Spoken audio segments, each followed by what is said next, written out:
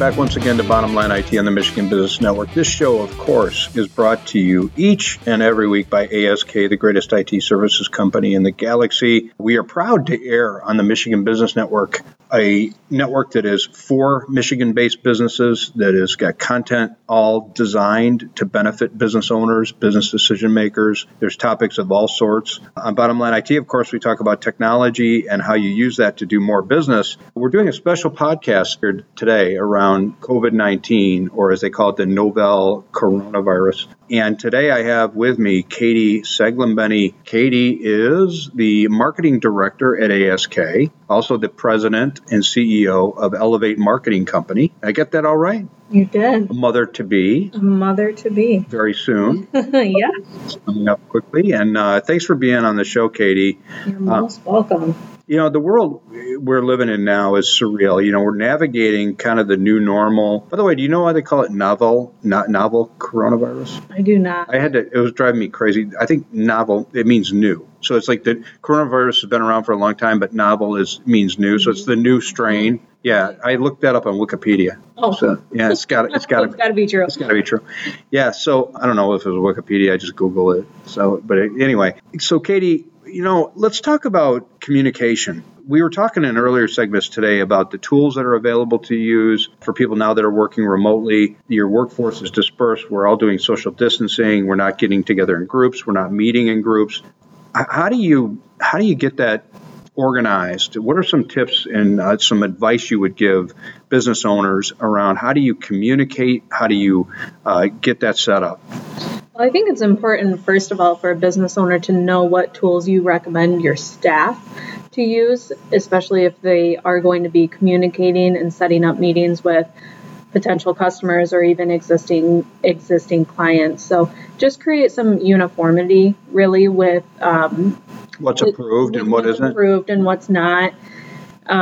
There's so many different kinds of webcam and webinar tools available. If you select one or two for your staff to use, situations like this can be very overwhelming. So the less options that we give our staff, the more direction that we can provide them, the easier it is on them. So if we say, we're all working remotely for the next 2 weeks, any meetings that you need to hold with either internal staff members or with customers or prospects or vendors, whoever it is, we recommend you use Microsoft Teams, for example, and just keep it super simple.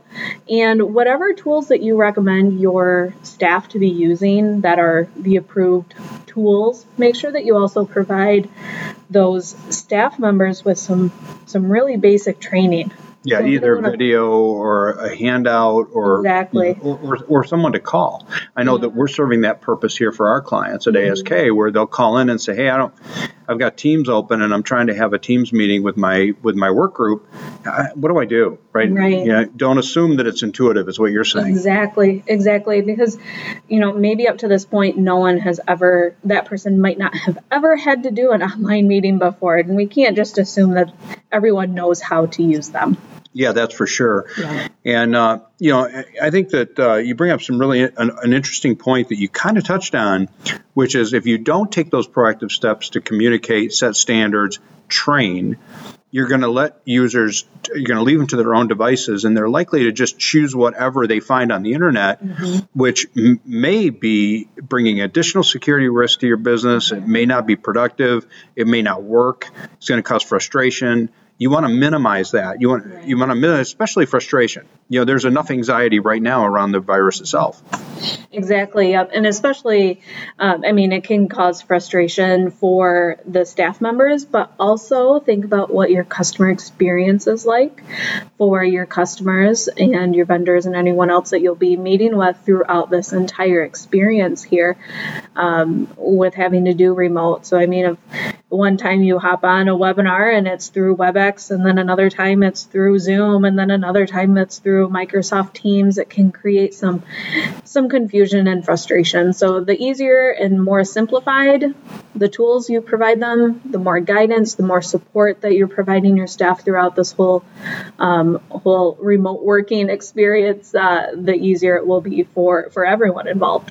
Yeah, and I want to get into, we're talking about policies and standards. So after the break, because we've only got a little less than a minute in this segment before the commercial, but when we come back, I want to get your input on how do you successfully roll out acceptable use policies, standards, and draw acceptance, because most human beings are resistant to, being told, here's exactly how you can do it and what we want you to do. You've got to have some ideas on how to do that successfully for a business. And I'd love to get your input on that. We're also going to talk about just, the overall need to communicate with clients. I want to get into that topic as well, because we're all now kind of isolated, and to communicate with each other. And so after the break, we'll talk about that, if that's okay. Absolutely. You are listening to Bottom Line IT on the Michigan Business Network. This is Mike, and I'm with Katie. We are coming back right after this. Don't go anywhere.